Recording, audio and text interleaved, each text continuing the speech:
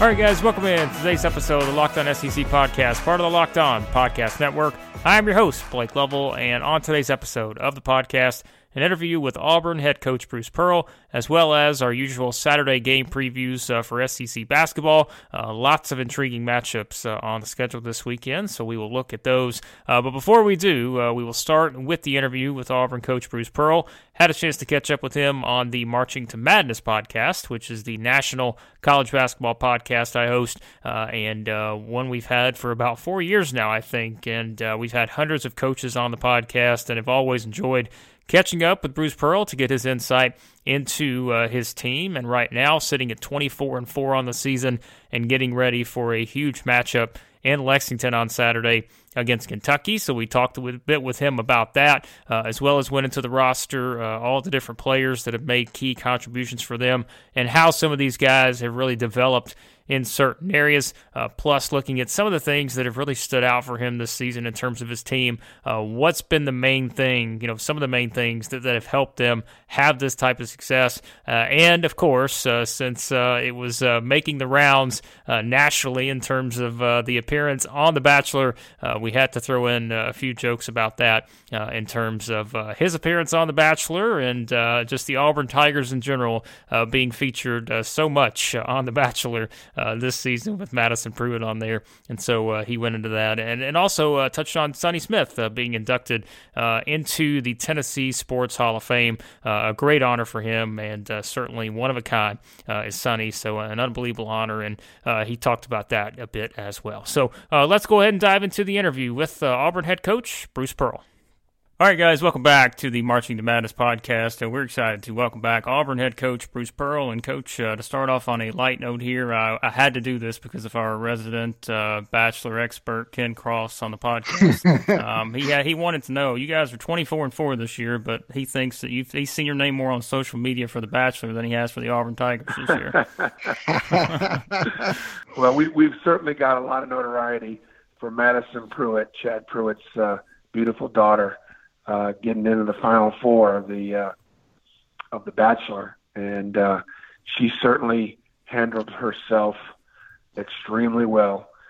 For every young lady that's out there that wants to be a lady and wants to try to save something that God said was sacred, and that's something special between a man and a woman, and she's lived it, and she was able to do it and live it on that show, and I've got great respect for her, and I think it gave a lot of young women courage that there's something kind of wonderful about that. Coach, I tried to go out here on the street. I bought a rose at Publix, and I walked around, and nobody would take it. Well, Ken, I can understand that. You walk around the streets with a rose, I probably would cross the street, just get to the other side. Hey, Coach, I did want to ask you, my man Sonny Smith, I've known him ever since I was in high school. I worked his basketball camps at VCU and all that, and followed, of course, Auburn when he was there. He's announced the other night he's going into the Tennessee Sports Hall of Fame. We just wanted to get your take on Sonny and his induction. Well, I think it's really special. That is a tremendous organization, and Sonny, I don't think people, really realize, or many people didn't realize that Sonny was an East Tennessee boy, and he was from the from the mountains of East Tennessee and up there, Johnson City. And I think that place has always meant a lot to him. And because his roots is where his parents were from and where he grew up. Mm-hmm. And I think to be honored in such a way is really, really very, very special. So, he is an icon here in Auburn, and certainly a legend as far as the history of Auburn basketball. I saw you guys up there 4 weeks ago at the Kentucky game. That's the loudest and most fervent arena I've been in. I've covered games, in Cameron and Carolina and all those places. Just wondered what the catalyst for you as you came into Auburn to try to grow that fan base and get it to where it is now. Well, Ken, I think there's a lot of things that go into that. I think Auburn is obviously a very, very special place.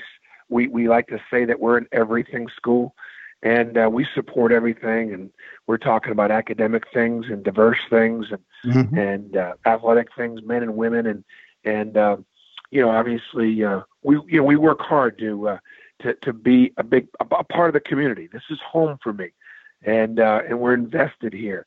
And so I'm invested in the community, and because we've been competitive and played a style and won, people came out. But the thing about it is, they came out before we started winning. I think they came out in the hope that, hey, I was telling people, you need to buy your tickets, because I'm telling you, at some point that ticket's gonna be worth something, and if you don't, you're gonna be sorry you didn't buy them tickets. I'm just telling you. And sure enough, I mean, right now, you could scalp a ticket out here for a decent ball game for $300, $400, and you can't get in. We've sold hard, turned people away 11 times already this year. Coming up, Bruce Pearl talks about how Samir Dowdy and Javon McCormick have really emerged as leaders this season for the Tigers in their expanded roles. Also, how Auburn has been able to win so many different close games this year, and sort of the mindset that they've carried over from last season and really over the past several years as he's continued to build the program there, how that's been such a common theme for them in some of these close games, and looking at Austin Wiley plus expectations for the rematch with Kentucky on Saturday. We'll get into that coming up here on the Locked On SEC podcast, part of the Locked On Podcast Network. Coach, one of the main themes I think this year you've talked about, is sort of the resiliency of this team. That was the theme last year as well in your run to the Final Four. You guys have had a lot of these overtime wins, the come-from-behind victories, winning in close games. I know how important that is once you get to this time of the year. How have you kind of seen that mentality carry over from last year and now into this year? And plus, I know having those older guys on the roster that can help some of these younger guys sort of adopt that mentality as well. Yeah, like I think the carryover is the culture. I think the carryover is the work ethic. I think the carryover is the commitment to unselfish play, and wanting to make history. I think the winning of the close games has a lot to do with our depth. The fact that late in games, when we're playing some teams that we've been able to come back and beat, their bench was shorter than ours. And now you've got to play your bench. You've got to develop your bench. I'm a big believer in it. And so at the end of games, whether it's Samir Dowdy or Javon McCormick or Austin Wiley or Isaac Okoro, they've not played 38 minutes in regulation, so they got 5 minutes left in them. And that's one of the things that I do think has enabled us to win so many close games and the overtime games. And look, this year's team is not nearly as explosive offensively as last year's team. Last year's team set a record for three-pointers, the second most three-pointers ever made in the history of college basketball. Last year, we were 10 shy of Villanova's record the year they won the national championship a couple of years ago. And this year, we don't shoot it nearly as well. So we've got to be strong in some other areas. And this team has managed to do that. Coach, it was so great, of course, to see Isaac Okoro out there running and playing Tuesday night against Ole Miss. 3 games after the hamstring injury. When you recruited him, did you think he would affect games in so many ways this quickly?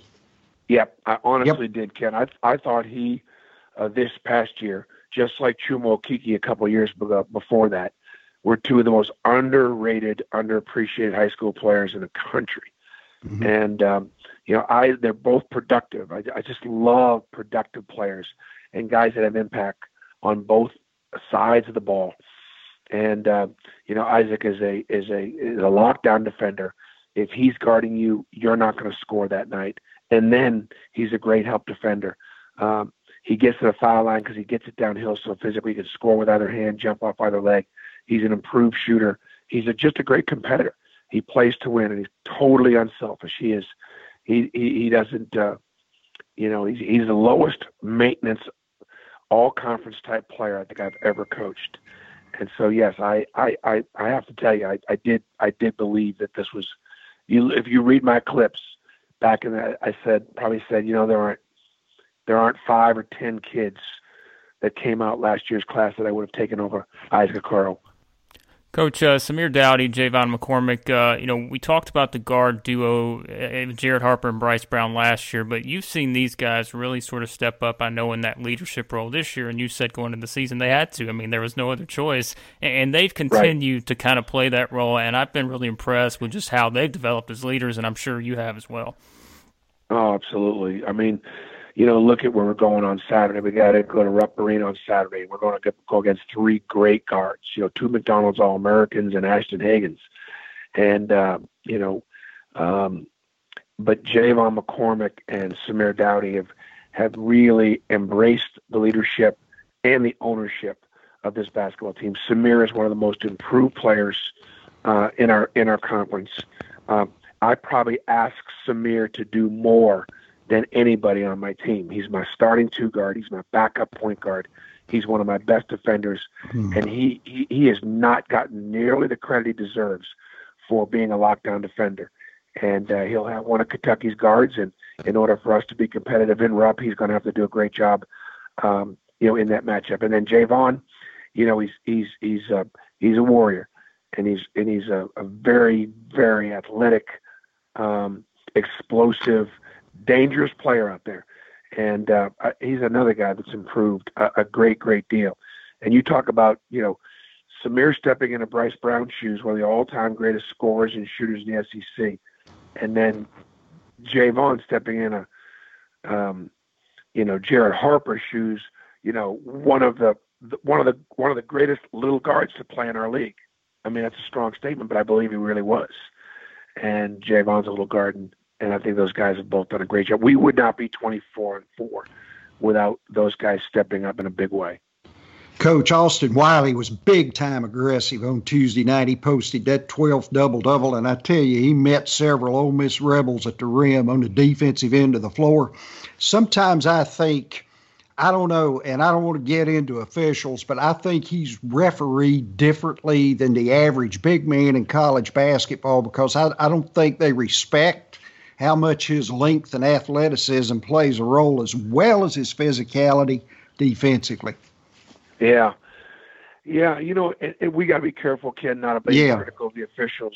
No. But I do agree about Austin as far as 2 things. One, he's able to score or at least power through contact. And so there's a lot of contact on him because he's such a big guy. He can absorb it. He and Isaac are the same way. And so I think a lot of times he's getting fouled, but because he's such a powerful player, he's able to absorb it and kind of get through it. And so it gets let go. And then occasionally, he'll step out and set a ball screen, and he, not intentionally, but he could take somebody's head off. And if he catches you where you're not paying attention and there's a collision, a lot of times they'll see the collision and the big guy picking on the little guy, and he'll pick up a foul to every single game. And you sit there and go, wait a second, he was set. It's just that they ran into him, didn't see him coming, and there was a collision, and either it's no foul or anything going to protect the screener. Coach, and finally, you mentioned earlier a little bit about the matchup coming up against Kentucky. You guys preparing for that one, certainly a big game. You got to win at Auburn Arena in your previous meeting several weeks ago. You mentioned the keys with the guard play. I know also for you guys on the offensive glass, something you excelled at in that previous meeting. You got to the free throw line a lot. What else are you kind of expecting here in this rematch in Lexington? Well, I think people are underestimating this Kentucky team. This is a Final Four team. They were last year as well, but they've got a lot of experience back. They're outstanding defensively. Richards is dominating inside. EJ's improving as a power forward. Those 3 guards, there's probably not 3 guards in the country that's any better than those 3 combined as far as what they do. They're shooting the ball better. They've won, 12 out of 14 or something along those lines. I mean, they're one of the hottest teams, and they just because they had a bad loss early in the year. And so therefore, quite frankly, I think they're hungry. I think they're humble. I think they're poised to really make some noise this year in the postseason. And it'll start on Saturday. Not very often in my career. I don't know ever in my career if I could ever say, Yeah, well, we're coming off of having beaten Kentucky the last 2 times we're playing them, and we're looking for 3 in a row. I mean, yeah, I don't know that I've ever said that. Nor do I say that in jest, because right. It is just. I'll tell you, they're playing great defensively. They're really hard to score on. Emmanuel Quickly. Quickly is he's having a great second half to the SEC season. Higgins makes it all go. Richards is dominant. They've got all out pieces. Their coaches developed their bench.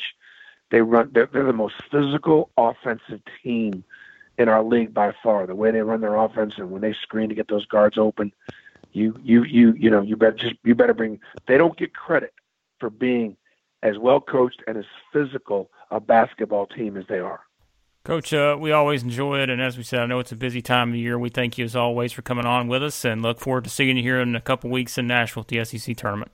Well, I appreciate that, Ken. I appreciate that, Blank. Thanks for understanding. I'd love to get on with you guys more often, but the season, it's a booger. Thanks again to Auburn head coach Bruce Pearl for joining us. Always a fun conversation. And coming up here on the Locked On SEC podcast, we look at Saturday's matchups around the league. Lots of ones that could factor into the bubble conversation. Several teams in need of victories in sort of must-win situations. And with that big rematch with Auburn and Kentucky, what we could see in that one. We'll look at those coming up next here on the Locked On SEC podcast, part of the Locked On Podcast Network. And we dive into the Saturday game previews for all the matchups on the SEC schedule.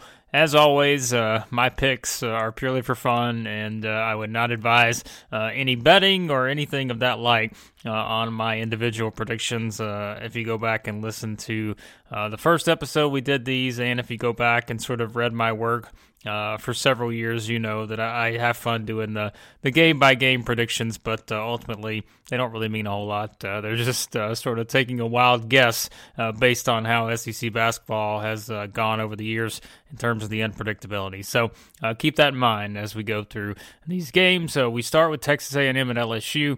I think the main theme in this one is going to be, can LSU play better defense? And that's the theme we've been talking about. LSU won the first meeting in overtime in January, but it is worth noting that it was an 89-85 type of game. So the Aggies were able to score in that one. If they score 80 again here, they're going to have a chance to be right there in the mix to get a win. Texas A&M did hit 14 3-pointers in that game, which, as we've said recently, the Aggies have shot it a lot better. I think that overall 3-point percentage that they have, where they still rank, I think, 347th, somewhere in there, 342nd, one of those two, in 3-point percentage nationally. That's a lot to do with just their struggles for the bulk of the year, but they've actually shot it a bit better recently. And when you look back at that first game, too, LSU shot 68.2% from inside the arc, and that's what LSU has to do to win games. They've got to be able to score it, inside of the perimeter, because they're just not a great 3-point shooting team. But this is going to be a challenge. I mean, Texas A&M has 4 road wins in SEC play. That's pretty impressive when you think about it. And it's all about how LSU responds from that matchup at Florida, where they lost by 15 earlier in the week. So I'm going to pick LSU 79, Texas A&M 70. I feel like the Tigers should be able to at least have a chance to bounce back here. It will not be easy against an improving Texas A&M squad, but LSU at home, they really need to pick this one up to try to get some sort of momentum back after that road win at South Carolina, but then they sort of lost it when they lost that game at Florida. Vanderbilt is at Ole Miss. This is one where you look at it, the Commodores, a team that sometimes does rely on the three-pointer. They need to be able to hit shots from outside, I think, to win games. But the theme has continued to be that Ole Miss very good at defending the three-pointer this season. They still rank very high nationally in that category. I think still in the top 15. But Vanderbilt has also played pretty well on the road recently. We mentioned A&M being a team that's improving on the road. Vanderbilt has actually been in a lot of games they've played here recently on the road. So that's something to keep in mind in this one. Ole Miss just, had that stretch where they've played really well at times. You look at that Kentucky game, the Missouri game at Auburn, losing those games. And really, I mean, they had their chances at Auburn too. So aside from that Alabama game, this is still a team that's just playing well. They're just not able to find enough wins, and there are some areas that they have to improve in, and this is one where, if you're going to have a chance to snap your 4-game losing streak, this seems like a good spot to do it. So I'll pick Ole Miss 75, Vanderbilt 68 in this one. Feels like the Rebels should be able to pick up a victory, but will not be easy because of the Commodores very improved, and Saban Lee, Scottie Pippen Jr. playing some good basketball right now, and they will have to combat the really good guard play from Ole Miss, of course, led by Breein Tyree and Devontae Shuler. Florida is at Tennessee. The Gators are trying to keep their momentum going. We've sort of look at the Gators now and feel like that they're a team that you can trust a bit more than you could have probably several weeks ago because they are putting it together and they're realizing their potential. Meanwhile, Tennessee, still struggling on offense. This is a team that has just had these stretches on offense where they're not able to keep up, and that's resulted and some interesting results for them here recently and not ideal results. Of course, we go back to that game against Auburn where they had the big lead, and then at Arkansas, they just sort of ran into a buzzsaw in terms of the Razorbacks just playing really well and, just couldn't find enough offense to keep up with what Mason Jones and Isaiah Joe were doing in that one. But Tennessee still is a team that's good enough defensively, and I know they did give up 86 to Arkansas, but they are good enough defensively and have the size to at least, be able to, I think, give Florida some problems here.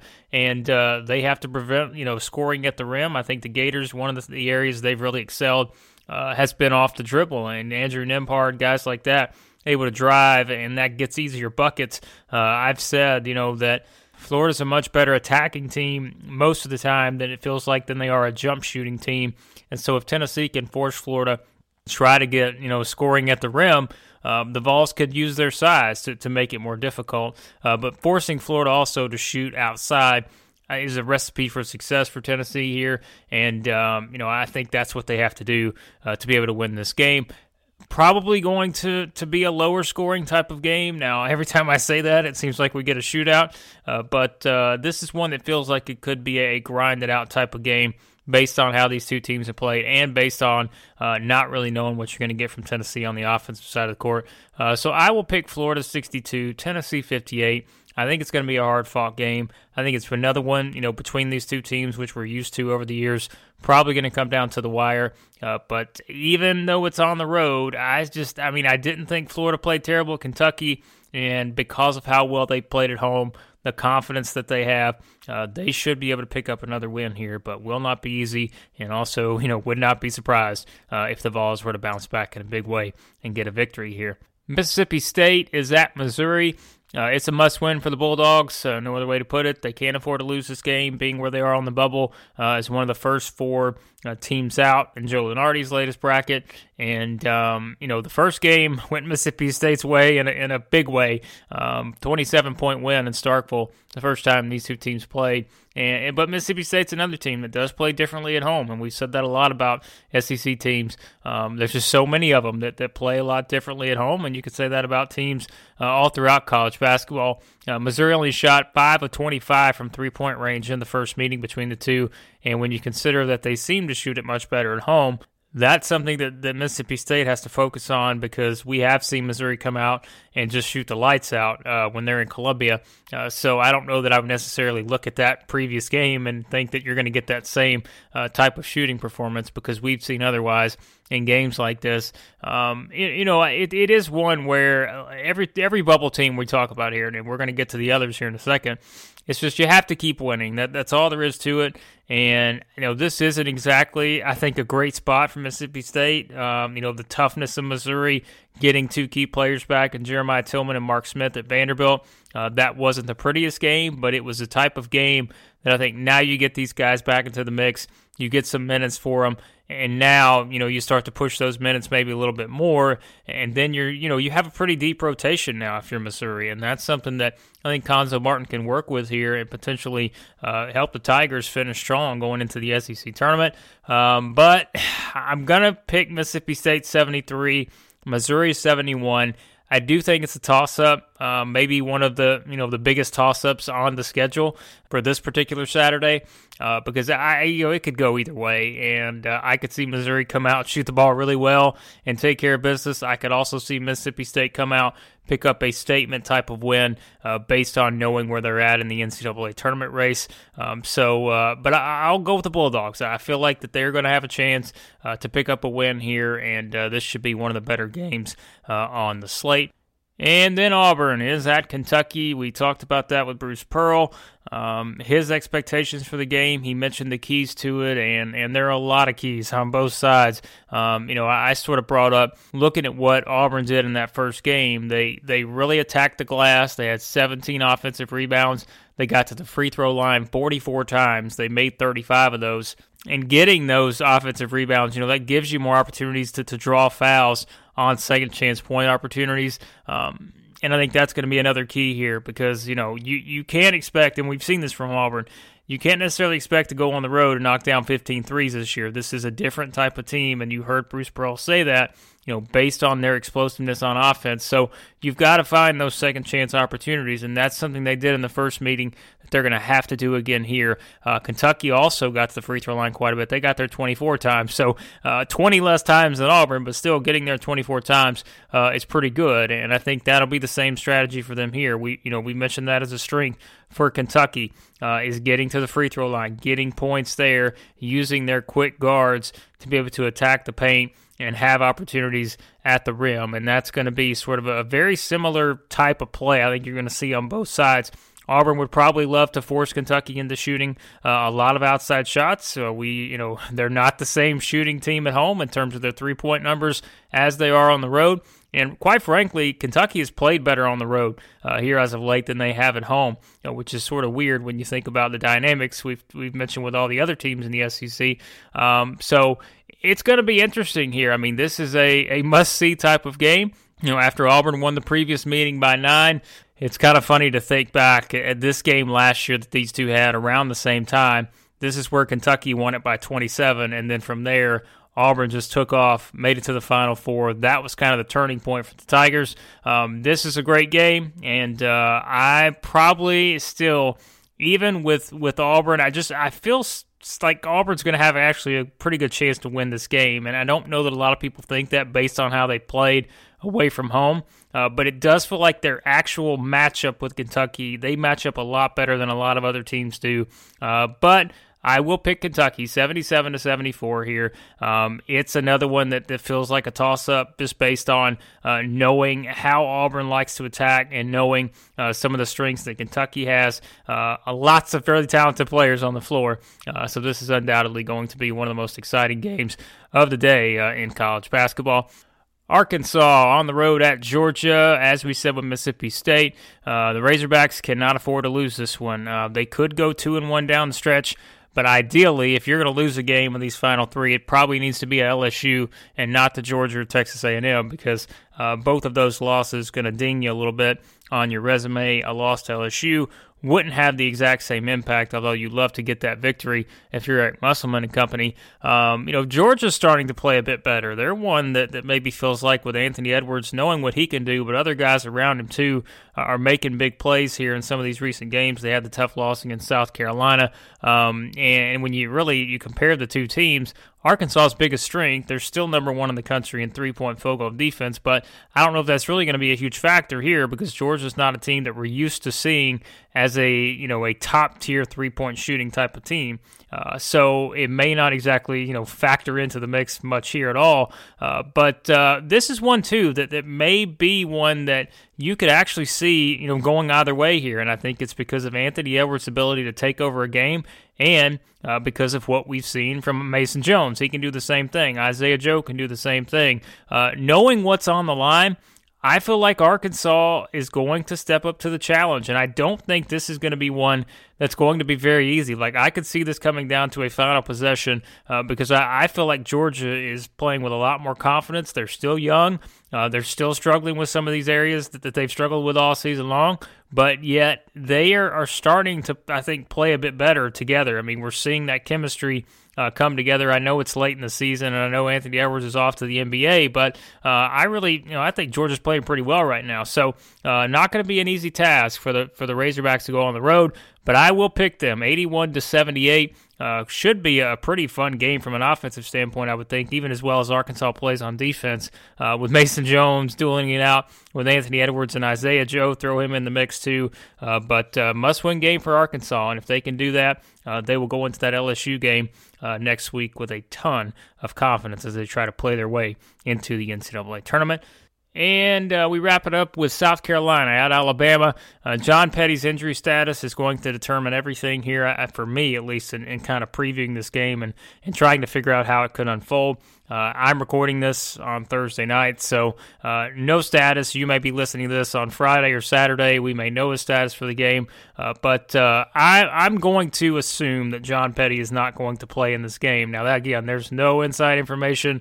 That's just me looking at that injury and saying, I don't know how serious it is, but it seems like, they just played a couple days ago, and I feel like it would be really hard for him. Even if he were to play, we have no idea how effective he would be able to be given that type of injury. And that hurts Alabama because not only is he a scorer, but as we've talked about a lot throughout the season, he's a good defender, he's a good rebounder, and he's someone that you really need to have on the floor, like Herb Jones, but in a different sort of manner. Both of those guys need to be on the floor for Alabama to be successful. And so that's something that could factor in here. It really is a must-win for both teams when you look at their NCAA tournament hopes and how they could get there. It's a quad one win opportunity for South Carolina at this point. Based on where Alabama finishes, we don't know. But I think Alabama, you have to attack South Carolina. They are still ranking 349th nationally in total fouls. So a team that you can draw fouls against and a team that you can get to the free throw line against. But that's something we've seen with Alabama, to where maybe sometimes they really rely on the three, and they should a lot of the time because they're really good at shooting the three. But if the threes aren't falling, this is the type of team you have to attack because they do foul a lot.